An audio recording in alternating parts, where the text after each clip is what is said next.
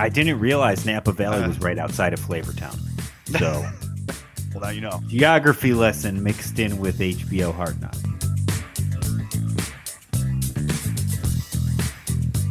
All right, welcome in, everybody. This is the Important Nonsense Podcast. Of course, I am your host, Dr. Steve Bonham, my esteemed colleague, Mr. Neil Smith, joining me as always. Neil, how are we doing on this fine evening with my brain completely fried? Doctor. That's about it. That's about how I'm doing. I got to tell you, there's no intro, folks. This is it. You're talking to two guys who've both come off 12-hour days. I got to tell you. So this is going to get punchy quickly. Yeah, it's going to fly off the rails pretty much because there were no rails. They were never assembled. We kind of just been driving on the sidewalk, mowing people down for 3 years now. So we're just going to continue to do that because I feel like it works pretty well for us. It's worked to this point. That's all I'll say. It's got us this far. Stop! He's already dead. I mean, we could go further, but I mean, I like it here. This is the wheelhouse. I feel like we're in our comfort zone. It's really our lane. Groove. It's our lane. We know what we've kind of carved it out. Oh, man. So news this week, we're updating the Zeke holdout. Of course, he is now in Mexico, as we mentioned before.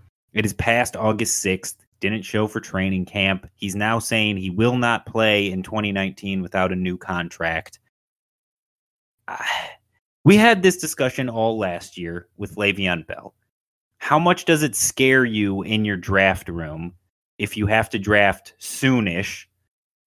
And how much are you really considering it in your rankings going forward? Because I feel like we've talked about this before where the Cowboys are kind of pigeonholed. Yeah, he's the straw that stirs the drink that allows that offense. He's the whole basis for why I have the Cowboys ranked they do. So if he goes out, crash all the Cowboys back down to earth because there's no backup plan. And Jerry Jones, updating from last week, did come out and say they have 3 offers on the table, one to each guy.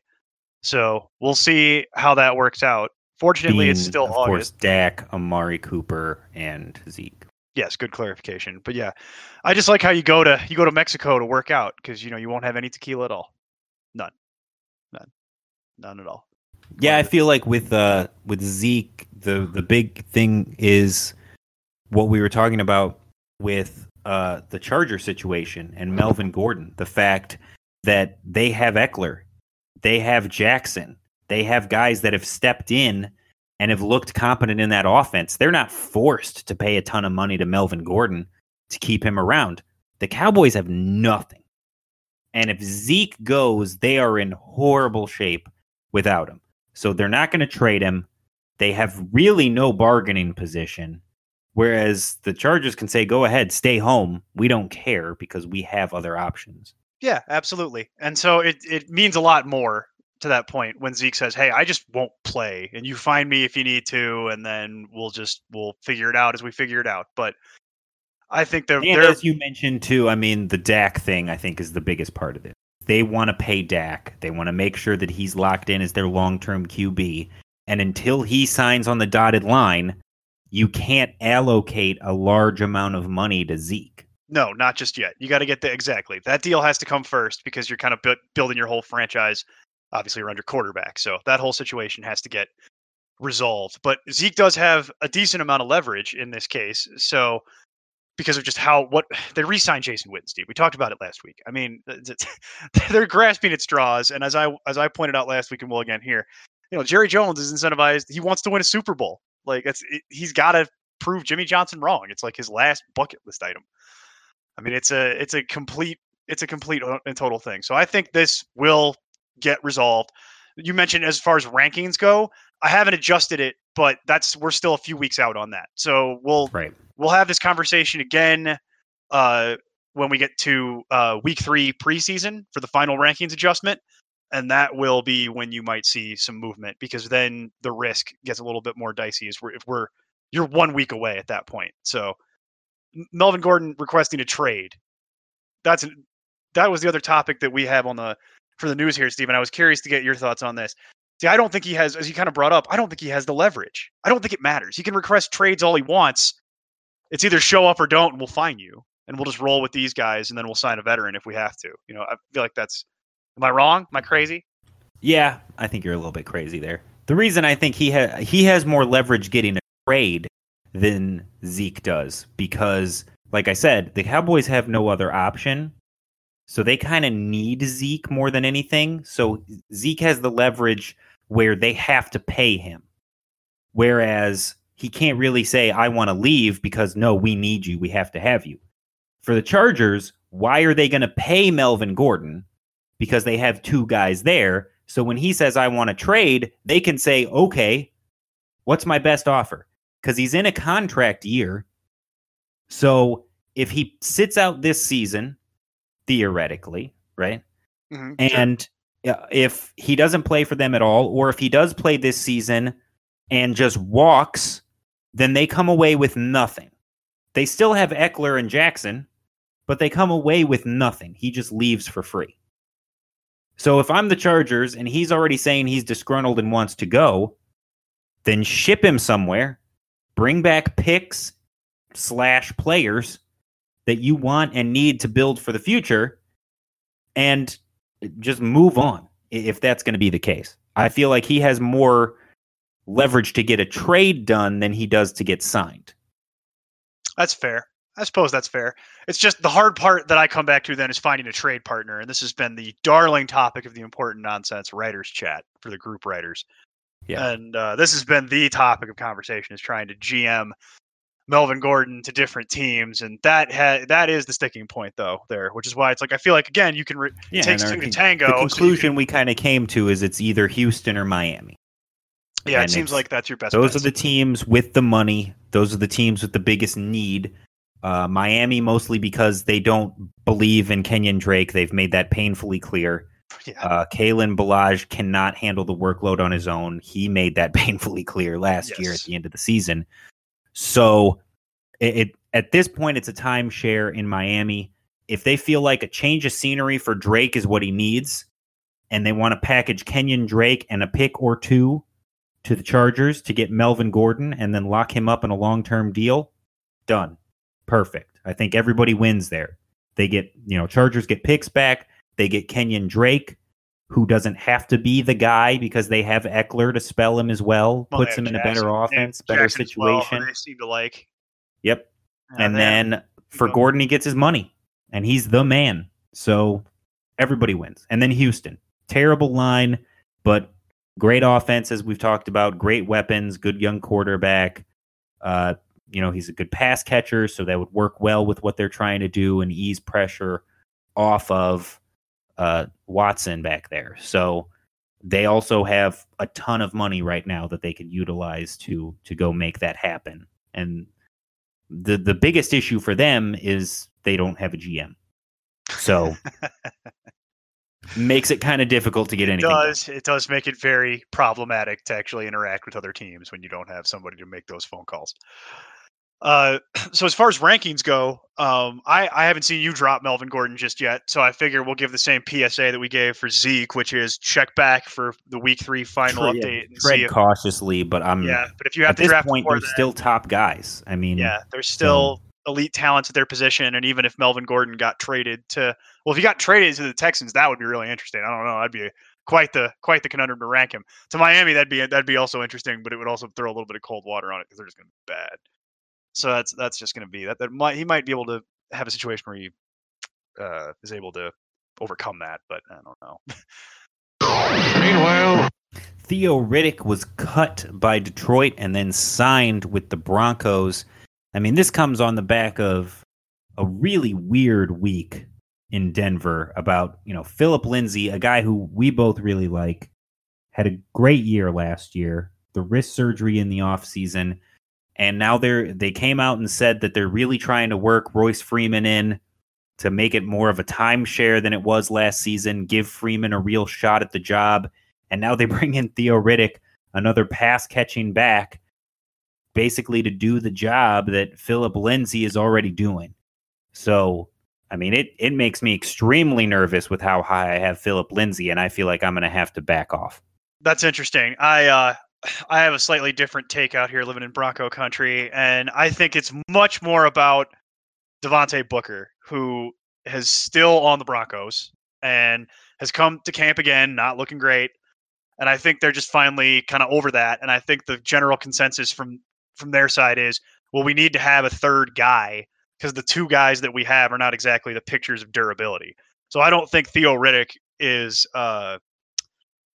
in line to take away a significant amount of work from either Royce Freeman or Philip Lindsay. I think it's more we got a guy here now who he can do the Devontae Booker things. He can catch passes when we need him to, because Philip Lindsay didn't exactly, people want to create the narrative that he was the, pure third down back. And he did do that a little bit, but when Freeman was out, he was the 1-2 guy and they put Devontae Booker back in. So it feels like there's going to be a little bit of a remnant of that type of idea going on. I think that's why they bring Theo Riddick in. And frankly, Steve, my new stance on Theo Riddick in the sense that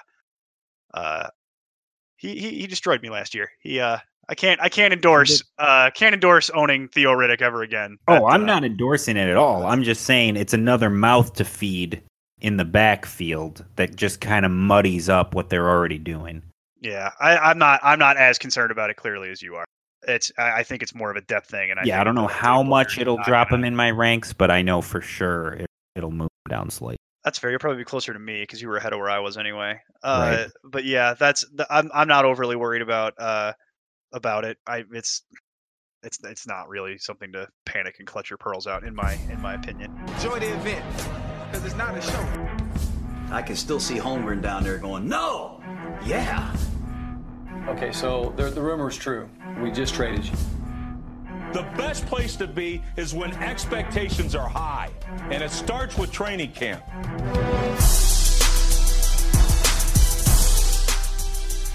All right, Hard Knocks with the Raiders this year.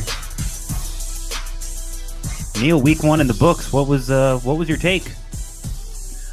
Pretty disappointed, to be honest with you. I'm not even going to try and sugarcoat it or dance around it. After the Browns last year, 1 weekend, this has been a letdown. And I go back to my original hypothesis, which is that this should not be. This should be next year. We should be watching Dave Football Gettleman stride around and say ridiculous things. That's what we should be watching. And instead, we've got, John Gruden, which is always a highlight, but he walks around with the swagger of a man who makes $10 million a year. So, if you've seen it before, it's not different than anything else you've ever seen him do. I'm just, what were your thoughts? I'm just curious, because for me, I left it feeling a little bit underwhelmed, frankly. Well, I went into this season thinking, they've got Derek Carr and they've got Antonio Brown, and then who are going to be the standout personalities outside of that?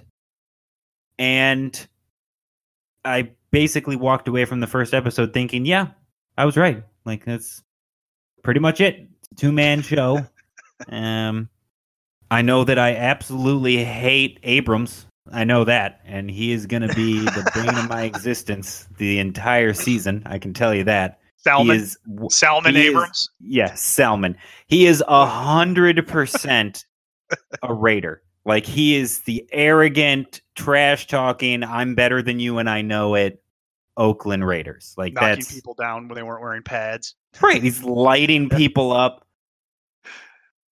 Oh man! I think probably my favorite part of the entire episode, my biggest chuckle was Luke Wilson calling him youngster.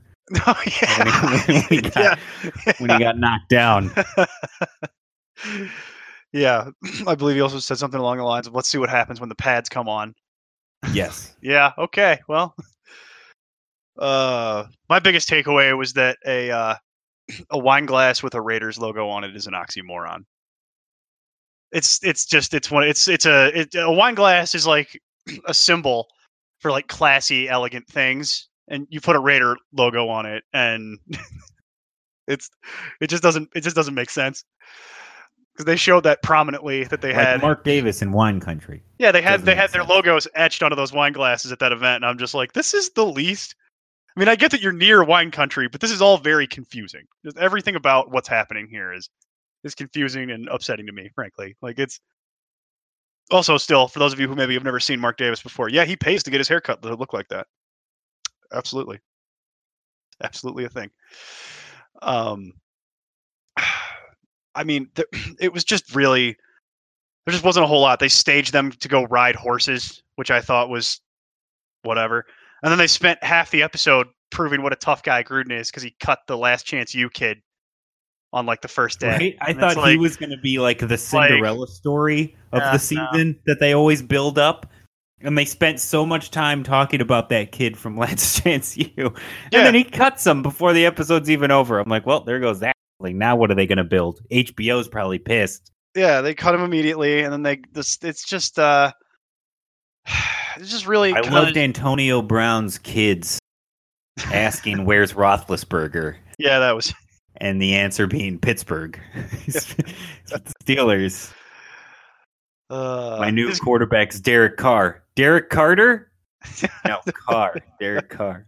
Yeah. That was, to be fair, that was probably a lot of people's reaction. Like, who? Oh, he's still there. Oh, wow. You're playing with Derek Carter? Oh, not that guy. Oh, yeah. Uh-oh. I don't like the sound of that.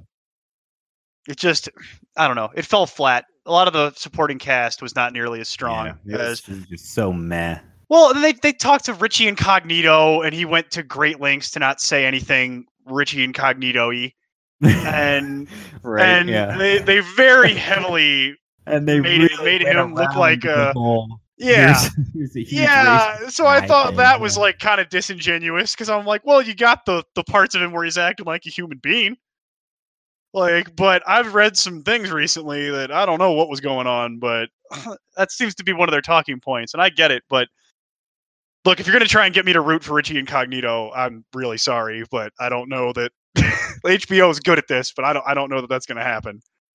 So why bother? And did you know they have Vontaze Burfict? Because I mean, that's absolutely a thing that they have, but they only showed him.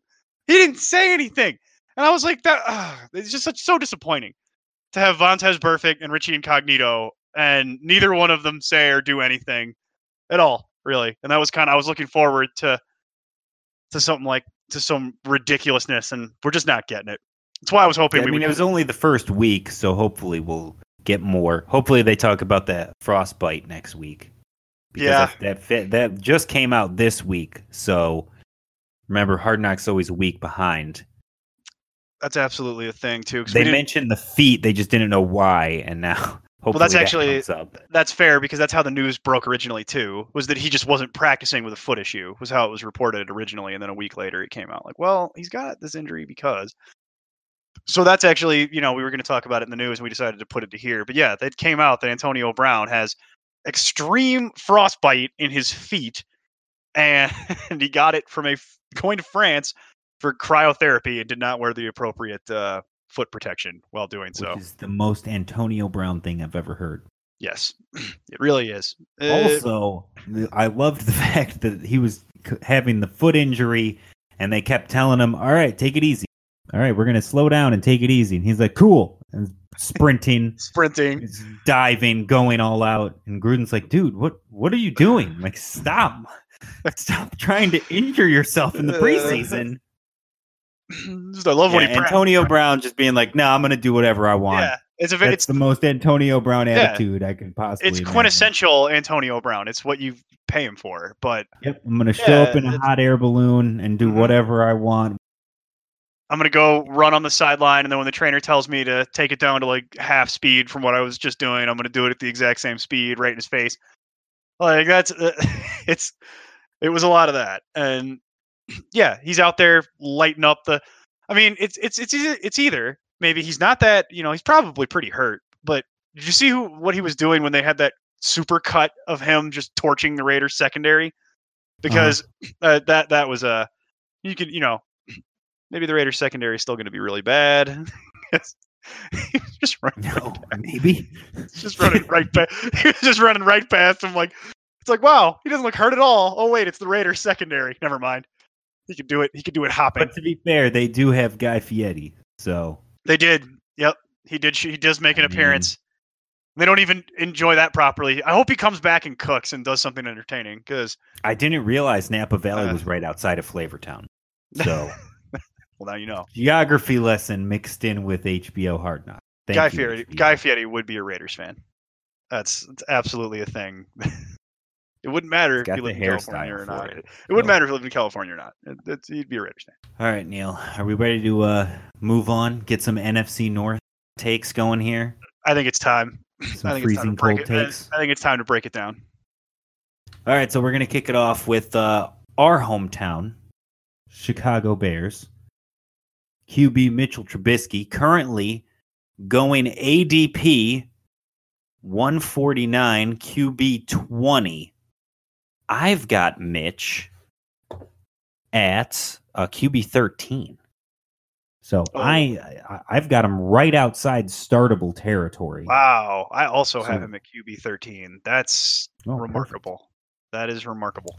My take is, look, the Matt Nagy offense, he was really clicking last year. People seem to forget that for a 6-week stretch there, Mitchell Trubisky was a top 5 quarterback, and then he missed 3 games due to an injury. And when he came back, he was still really good, but just wasn't putting up the prolific numbers that he was putting up in the middle of the season. They have a schedule this year that they're going to be able to still put up points.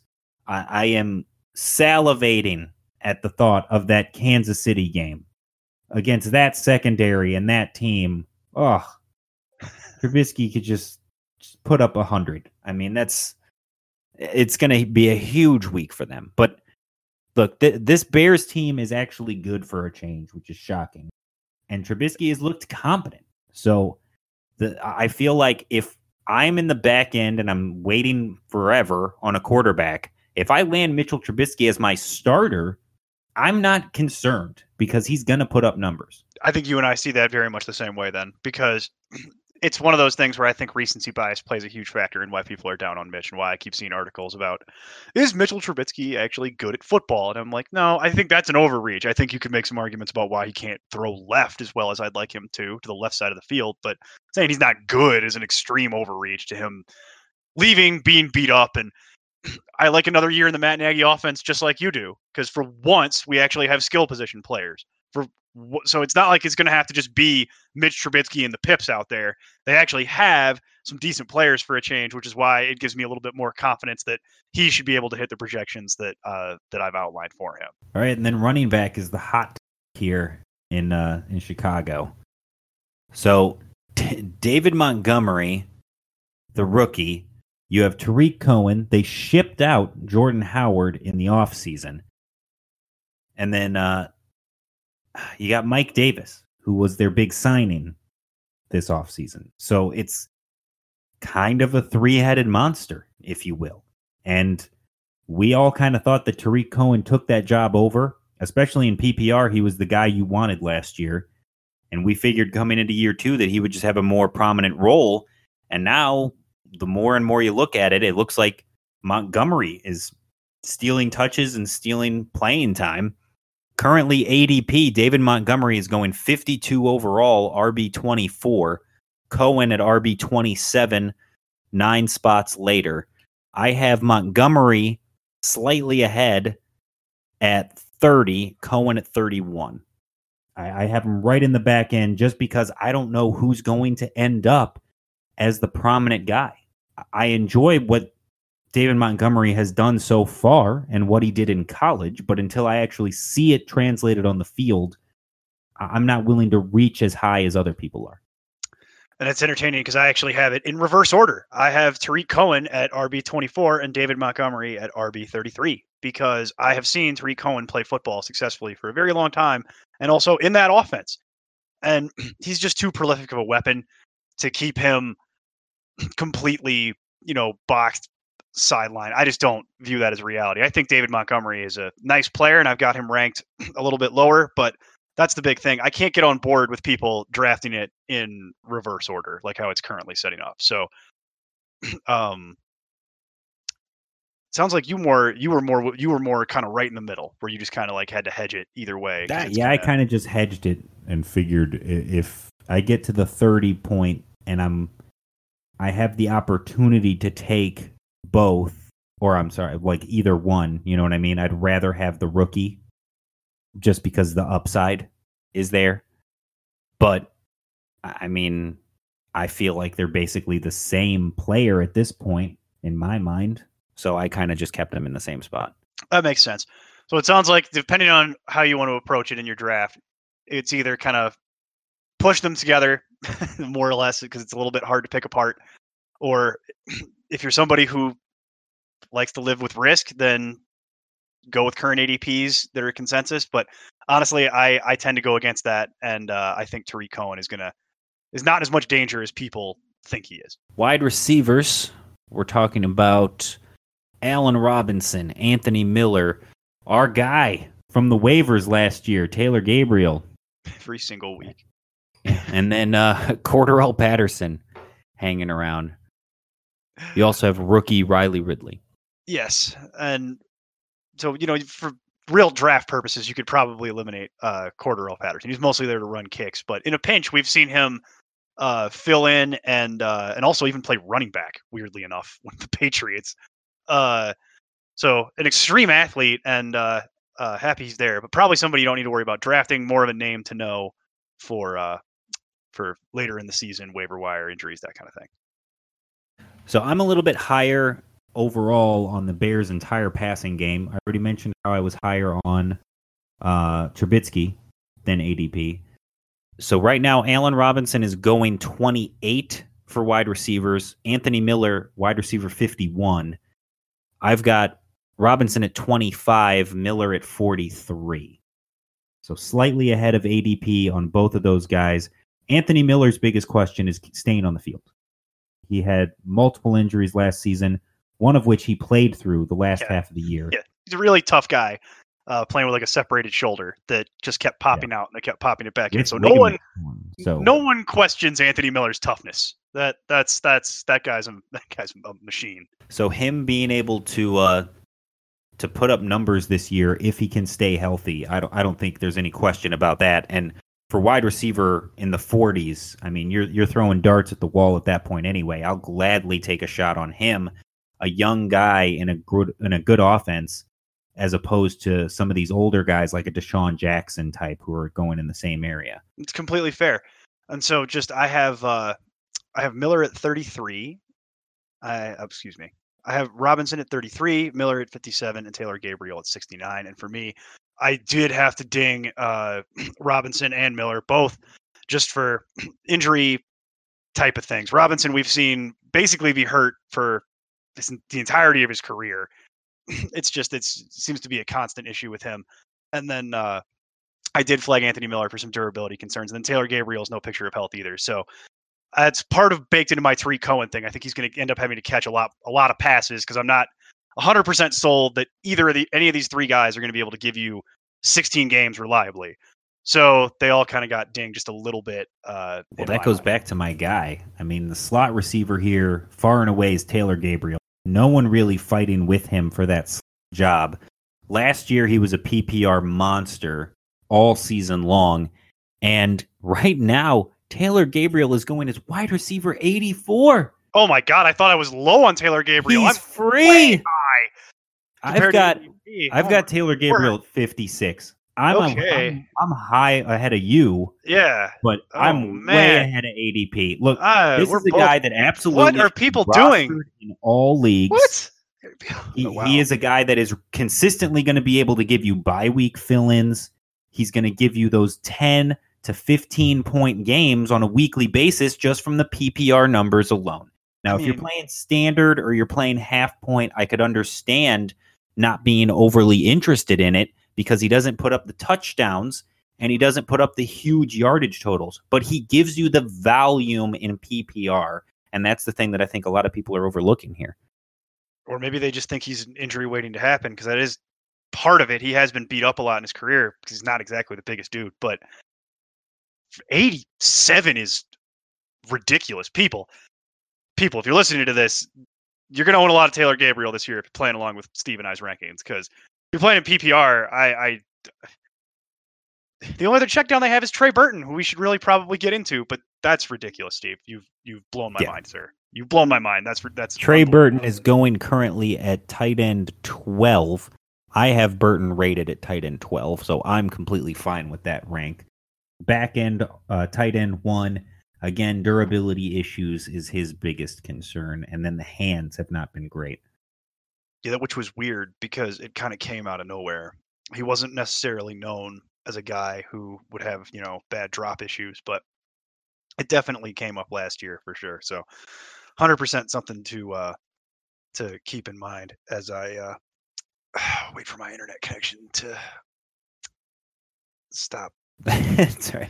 As I trail off and waffle. But yeah, Bears defense. The Bears defense. Chuck Pagano is the new defensive coordinator, with Vic Fangio taking the job over there in Denver. Of course, Pagano, the former Colts head coach. Before we pivot off that, I have Trey Burton at 14, incidentally, just to close the loop on that. And then the Bears defense, I did have one thing, Steve, which is people do this every year. You and I give this PSA every year. Don't just reach on the Bears defense because they were good last year. They're going to be good again, but don't do the thing that we've seen people do, usually most notably with like the Seahawks defense back when it was elite, where there's always that guy or that lady or that person, I should say, who reaches way early in your draft. Just because the Bears were elite, and I think you and I both have them as the number one defense, don't way overpay. There's no reason to. Yes, I do have the Bears as the number one defense. So do I. I can't find the exact stat offhand, but the team that finished as the number one overall defense over the last decade has an average finish of somewhere around defense like 10 to 12 in fantasy the following season. And case in point was last year with the Jaguars being far and away the number one pick. And they finished, I believe, 14 last season, if I'm remembering that correctly. That is correct. And then, they were 14. Yeah, in the last 7 years, the team that finished number one overall was being drafted outside of the top 10 and defenses going into the season. So always wait on defense until the last round, people. Yeah, just because the Bears are going to be good and everybody's super high on it does not mean, I should overpay to try and win that every week. Do not do that. Steve mentioned it as well. They have to play the Chiefs at some point, and they have a great defense, and that's probably not, even then, I don't really want to play the Bears defense against the Chiefs. It's not something I want to do. Neil, did you know that in 2018, the average fantasy football player invested $131 into their fantasy? In fact, the fantasy sports and sports betting industry have officially generated more money than the sports leagues that drive them. Not only that, but last year, the average player spent 6.9 hours per week working on their fantasy roster. That's a full workday almost for most people. Wow. With all this time and money being consumed, it's time to start protecting your investments. Serious injury to a player on your team can not only mean your bragging rights are gone, but your wallet can take a heavy hit as well. Now with RotoSurance, you can protect your fantasy football investments by purchasing a small one-time insurance coverage plan for one or multiple players on your team. So if a key player on your fantasy team gets injured, a la AJ Green, or David Johnson from a couple years ago, or Odell Beckham for most of last year, RotoSurance will pay your entire entry fee back to you. Injuries might ruin your player's season, but they don't have to ruin yours. Now exclusive to our listeners, you can get covered by RotoSurance for 20% off. All you have to do is go to rotosurance.com, and when you purchase a plan, enter the promo code NONSENSE. That's promo code NONSENSE, NONSENSE, to get 20% off your player coverage. Injuries can happen at any time, so don't delay. Head to rotosurance.com and get covered today. Support the people who support us. Keep the nonsense free, guys. Keep up the nonsense, indeed. All right, so moving on to Detroit. Mentioned the Lions quarterback is Matt Stafford. The only real off-season notes for them is they did change defensive personnel a little bit. They have Matt Patricia, of course, in 2018, and then they brought in Darrell Bevell, who was the Seahawks offensive coordinator, to be their new OC. So they no more Jim Bob Cooter, Neil. The Jim Bob Cooter era is over. Sad goodbye to one of the best names in football. But Darrell Bevell, it'll be interesting to see what he brings to the offense that they run now. Matt Stafford, a guy who is, I don't know, he's always in one of those weird scenarios for me. I feel like he's always like a mid-tier guy. I wouldn't consider him a bad or a low-end QB by any stretch of the imagination. But currently he's going ADP 25. And I've got him at 23. So I don't necessarily hate the 25. There's just, QB is so deep. That's the problem. Because I have him at 22, and it's not really a comment on Matt Stafford is bad. It's just that Well, the league is kind of caught up to the Lions and their massive passing totals and everything else. And it does come down to, I think, some recency bias from last year where he was beat up, again. It's been a while for him. He used to get beat up a lot. But last year he was playing with like, how many injuries? He was just completely broken. And they had to keep rolling him out there. But that's the issue, is you start actually ranking the quarterbacks out and you realize, oh, he's not bad. It's just there's 21 guys in my case that I think have a little bit more upside given kind of the lack of skill position players around him in certain spots. So now here's the interesting one. Running back, you've got Kerryon Johnson, second-year player, and they signed C.J. Anderson in the offseason. So, I mean, they got rid of LeGarrette Blount, and this was the conversation I was having all last year. We just talked about earlier they got rid of Theo Riddick. Last year we were talking about LeGarrette Blount's going to steal the goal line touches, and Theo Riddick's going to steal the pass catches. And at best, even with running the ball, he's just going to get the between the tackles, between the 20s, and he's just going to rack up yardage, but the touchdowns won't be there and the receptions won't be there. So Kerryon Johnson will be a back-end RB2. And he was great. He was a top-end RB2 last season. Now you remove Theo Riddick from the equation, and you've brought in C.J. Anderson, who everybody seems to be scared of. But I mentioned this in the chat as you were talking about the fact that C.J. Anderson across his career has been wildly mediocre, except for 3 games in the Rams offense.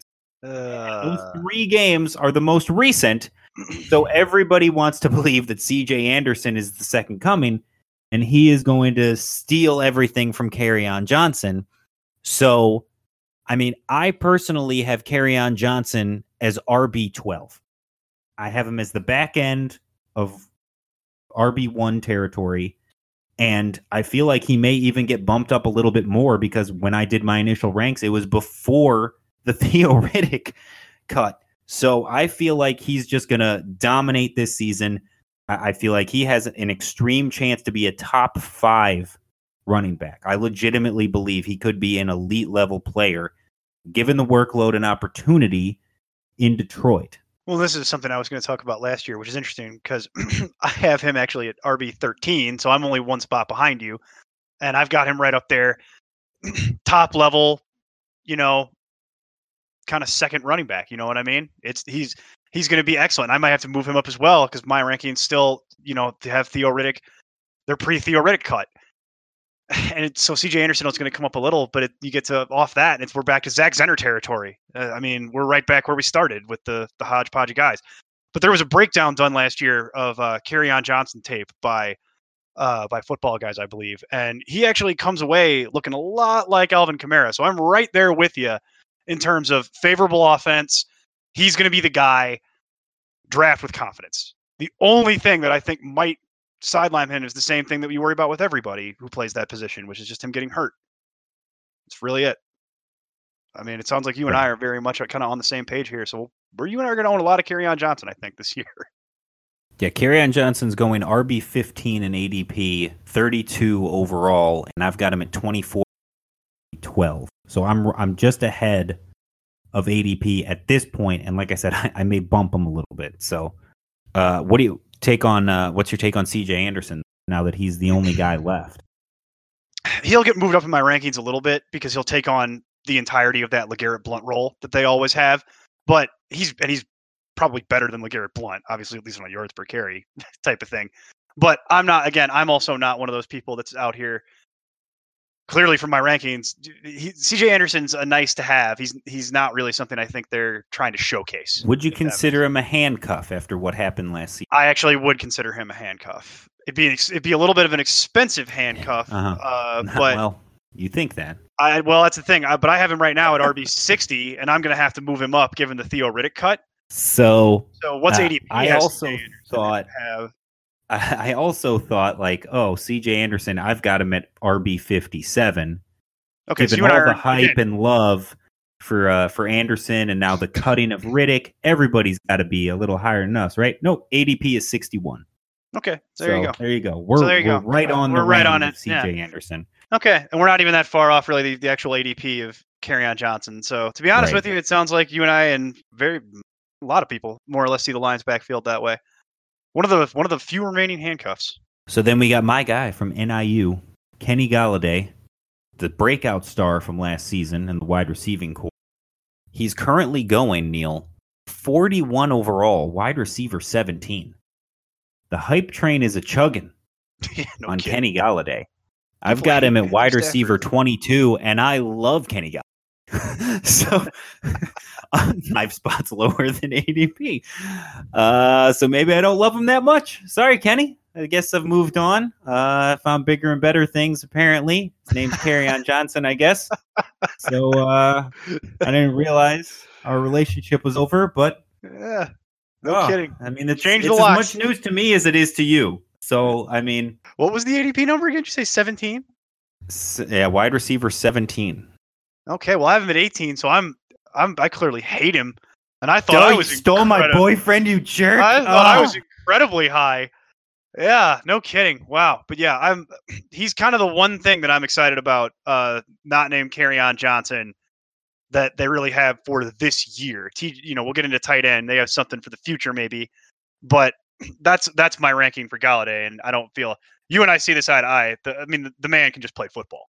He's fantastic. So in that offense with those kind of opportunities, yeah, sign me up. Marvin Jones has been a top guy for them for a few years. He's currently going at wide receiver 38.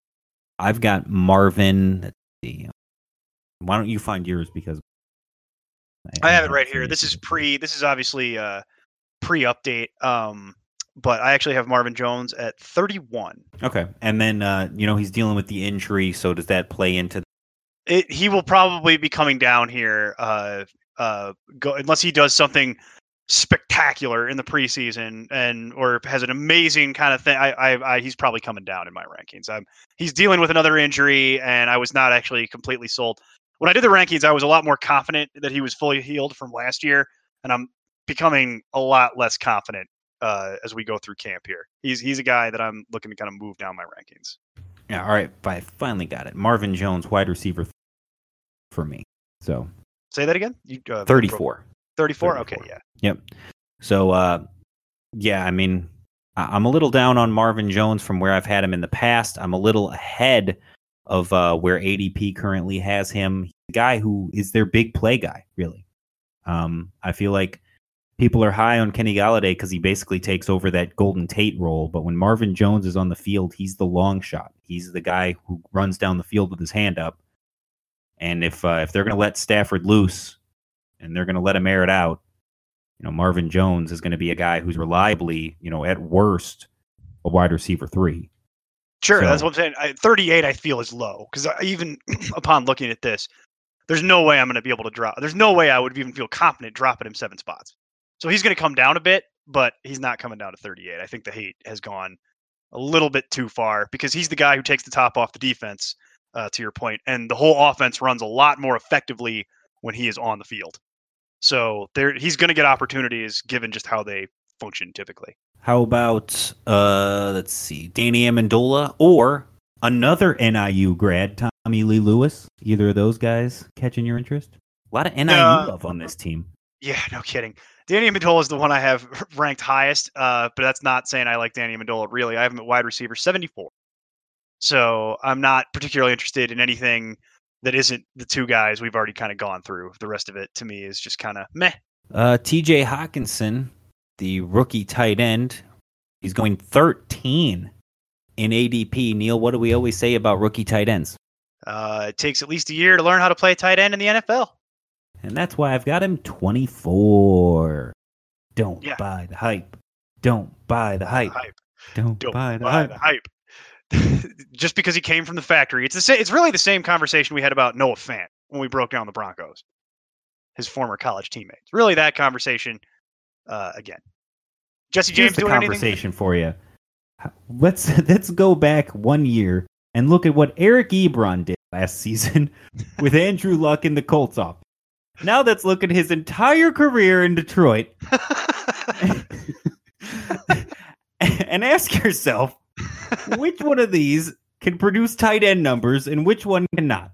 Because it's the same guy doing Very the much same is. thing, and yet somehow way better numbers in a different offense. They just don't. Detroit just does not put up tight end numbers. They don't. It's not how that runs, really. Well, they usually have a slot guy. You know what I mean? They usually have they're going to change a little bit with Bevel maybe, but they used to run 3 wide all the time and didn't really throw it to tight end that much. Yeah, so I'm not buying that at all. And then the Lions defense, I've got them rated as the 15th rated defense. Look, if you want to talk about a unit that could actually make a step, make an improvement, second year with Patricia, they learned the whole system last season. Now they've implemented it. They were better last year. They added Snacks Harrison last season. Season changing for that defense. Completely turned that defense around. That one move gave them a run defense. It was remarkable to see how one guy could fix an entire locker room. And I mean, their defensive line as a whole, they were able to add Trey Flowers. I mean, they went through, they made some adjustments. They're going to be so good on the line. The corners are all right. The linebackers are okay. We just talked about the Bears and how taking the number 1 defense, overpaying for them, can be a risk, and it doesn't really pay off. And most times, the team that finishes the number 1 fantasy defense comes from outside of the top 10. I think that the Lions are a real candidate for that. The Lions are a good one for streaming is also something I was noticing. They have some, they weren't good last year, so they don't really have the hardest schedule. So they've got a couple games that I think that if they're just kind of out there in your league, probably a good one to ride early and see if you can pick a winner, and then maybe you don't have to stream defenses anymore. TJ Hawkinson and Jesse James, I had like 27 and 32, by the way, just to close the loop on that. You don't want any of that, and I hate to do this, Steve, but I think we have to talk about the Packers. Cram it in your cram hole, LaFleur. Matt LaFleur, new head coach, coming over, the Titans offensive coordinator. Yes, that Matt LaFleur. Yeah.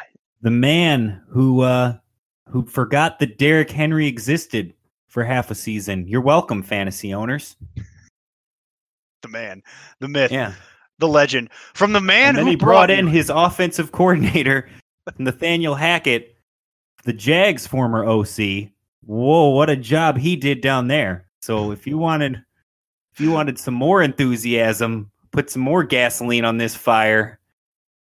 Oh boy. I feel bad for all the running backs. This is not gonna go well. This is gonna get ugly really quickly.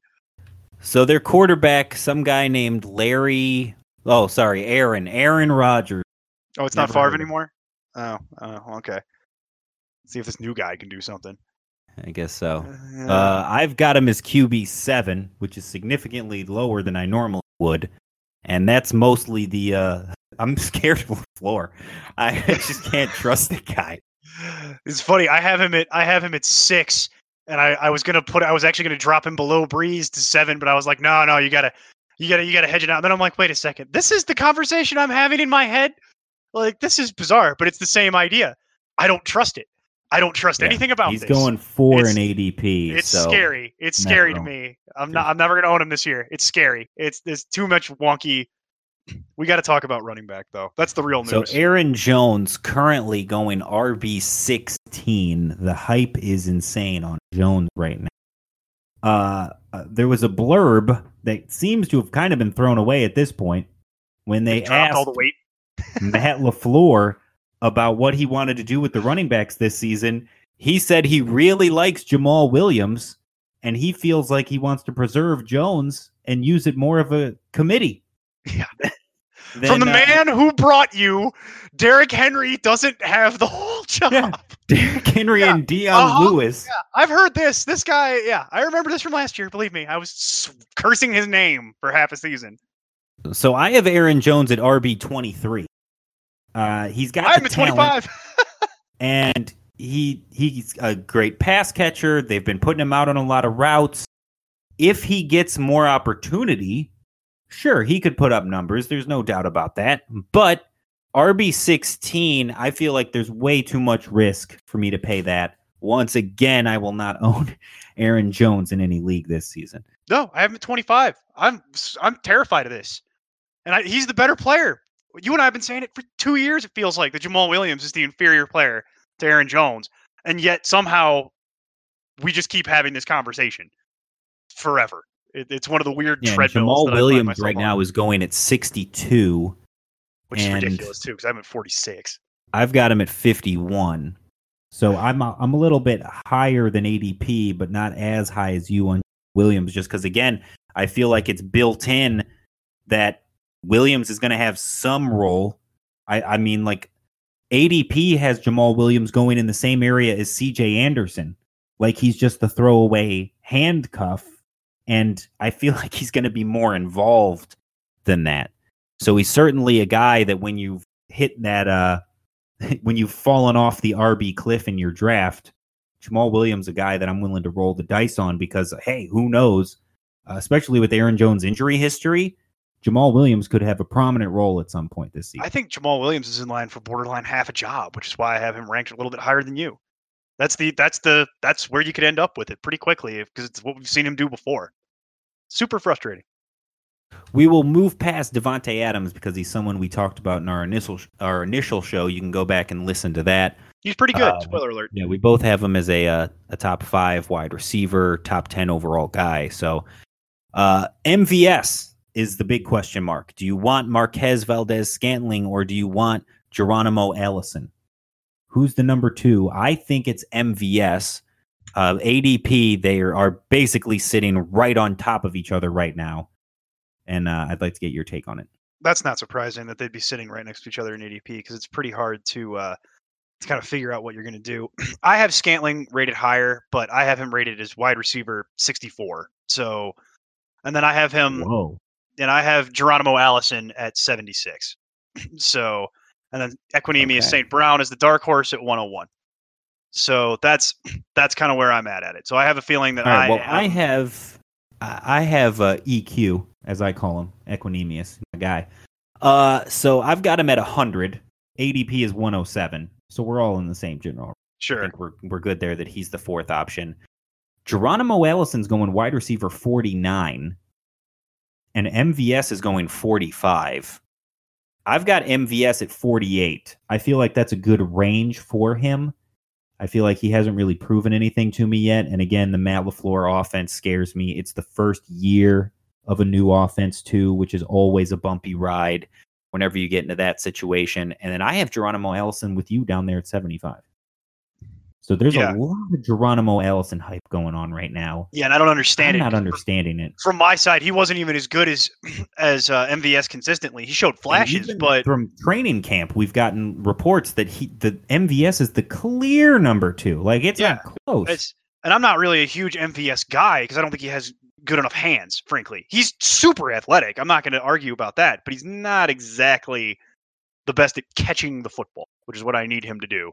It's one thing to be able to beat every corner in the world, but you got to catch the football. That's kind of my issue with him. But yeah, I don't understand the Geronimo Allison hype train that appears to have just rocketed off the tracks and into the sky. That's crazy to me. Neil, it took so long. It took the longest amount of time possible, but people are on board. Jimmy Graham sucks. They're finally on board. Finally! Oh, man. That argument. Jimmy Graham, tight end 19, ADP is 18. They're still too high, but I'll take it. It's close enough. So much progress. Oh, so much. People are learning. Oh man, that's awesome. That is fantastic. I have Jimmy Graham as tight end 18, so I am right on board with you. Not something you want. Speaking of suck, the Packers defense. Yep. Moving on. Exactly. Minnesota. They switched offensive coordinators at the end of last season. And after they switched offensive coordinators, we saw a change in not only Kirk Cousins' play, but also the play from some of the wide receivers, specifically Adam Thielen. So first, Kirk Cousins, where do you have him rated? He's currently going at QB 19. Yeah, and I get why, because they weren't exactly the same offense when they kind of transitioned over. So that was a bit of an issue. Go ahead with your ranking here, because I'm trying to get this to actually load. I've got him at 21. So I'm right in the same spot. We're a little short on time, so I'm going to just jump back in when Cousins, but I feel like you're going to be in the same range. Dalvin Cook is kind of a lightning rod. We talked about him before. He's a guy that we're both really high on. I've got him at 11. Current ADP is 10. I know you're right around that I'm same right range. in that neighborhood. I have Kirk Cousins. We talked about him in the first week. I have Cousins rated at 15, by the way. So okay, I'm a little, so bit higher than everybody. A little bit higher than everybody. Mostly because the offense didn't go complete train wreck. It mostly just train wrecked Thielen. So I think giving them a proper install period. And let's just get to that then, because there's nothing else you want. Running backs are nothing really to talk about. You want. It's Dalvin Cook. He's good. We can also skip past tight end, in my opinion, because Kyle Rudolph is just ugh. Yeah, no, Kyle Rudolph is what it is. The conversation. I don't want him. No. And then the defense is an interesting one that I'll get to, but the wide receivers. Adam Thielen is currently going wide receiver 12. Diggs going wide receiver 14. In my own ranks, I have Adam Thielen at 17 and Diggs at 13. So I feel like the public right now kind of has it reversed. It's not that I hate what Thielen has done, but again, at the end of last season there, he really kind of fell off a cliff. That's the thing. So I have Diggs actually at wide receiver 11 and I have Thielen at 14. And so I also have Diggs ahead of Thielen for this year because we saw how that dynamic changed. Diggs got way more involved in the offense, and Thielen's role saw a reduction. And it's a shame because I'm a big Adam Thielen guy. He was way high in my rankings last year. He was one of the calls I actually got right. And he kind of rode you into the sun for a while there, but then probably kneecapped you in the playoffs. But I think under the new offense, it's kind of Diggs is the guy you want. He's the one that they want to really run that offense through. And I think Thielen's still going to have a really nice role, but he's not going to be the lead dog anymore. He's not going to be the main guy. And I feel like the public clearly sees that the other way. Yeah, I mean, it's the note I talked about before. The first 13 games of the season with John DeFilippo, who is now the offensive coordinator with the Jaguars, by the way, after he got fired last season. DeFilippo as OC, Thielen had 103 catches for 9 touchdowns in those 13 games. And remember, he had the 9 consecutive games with 100 yards. And then in the last 3 games of the season, he had just 10 catches and no scores when they switched offensive coordinators. When the offense changed, his role changed. So does that carry over to this season? I mean, that's a big question mark that I'm not willing to invest in the way that I would have to right now. No, that's why I'm saying you and I see this the same way. I'd rather invest in Diggs then. So if we have to put up a big investment to get it, which is probably worth it, in my opinion, I would rather invest in Diggs because I feel much more comfortable. Absolutely. With that right now. That's the one I want. If you're drafting Vikings receivers, I say go Diggs this year and drop Thielen. So, and then Vikings defense, where do you stand on them? So Vikings defense actually have rated pretty high. Did you have them as a regression candidate? Yes, I do. Okay. They are. Well, let's dig into that. Defense 4, and just because of their schedule, because of some of the guys they've lost through free agency, and I have them rated at defense 20. And again, it's because they're dealing with so many different issues. And when you're talking about defenses, the projections are basically based off projected yards and points. So I'm just trying to see like turnovers. I'm trying to see how much yards they're going to give up, how many points they're going to give up.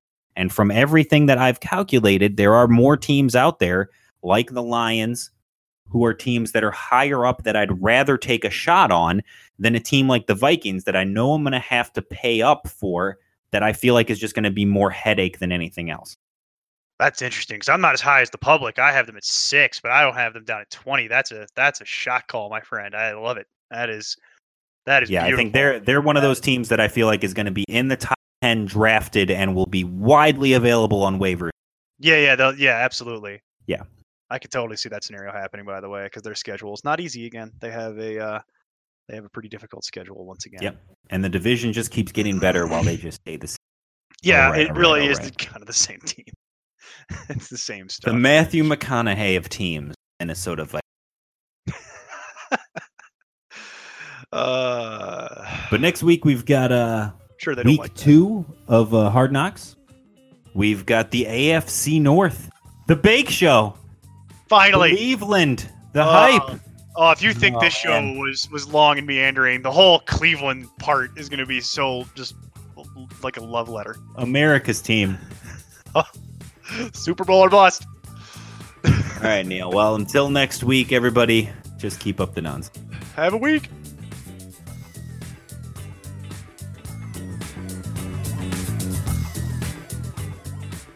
Music for the Important Nonsense podcast is provided by Lee Rosevear, Lame Genie, and Tri Tachyon.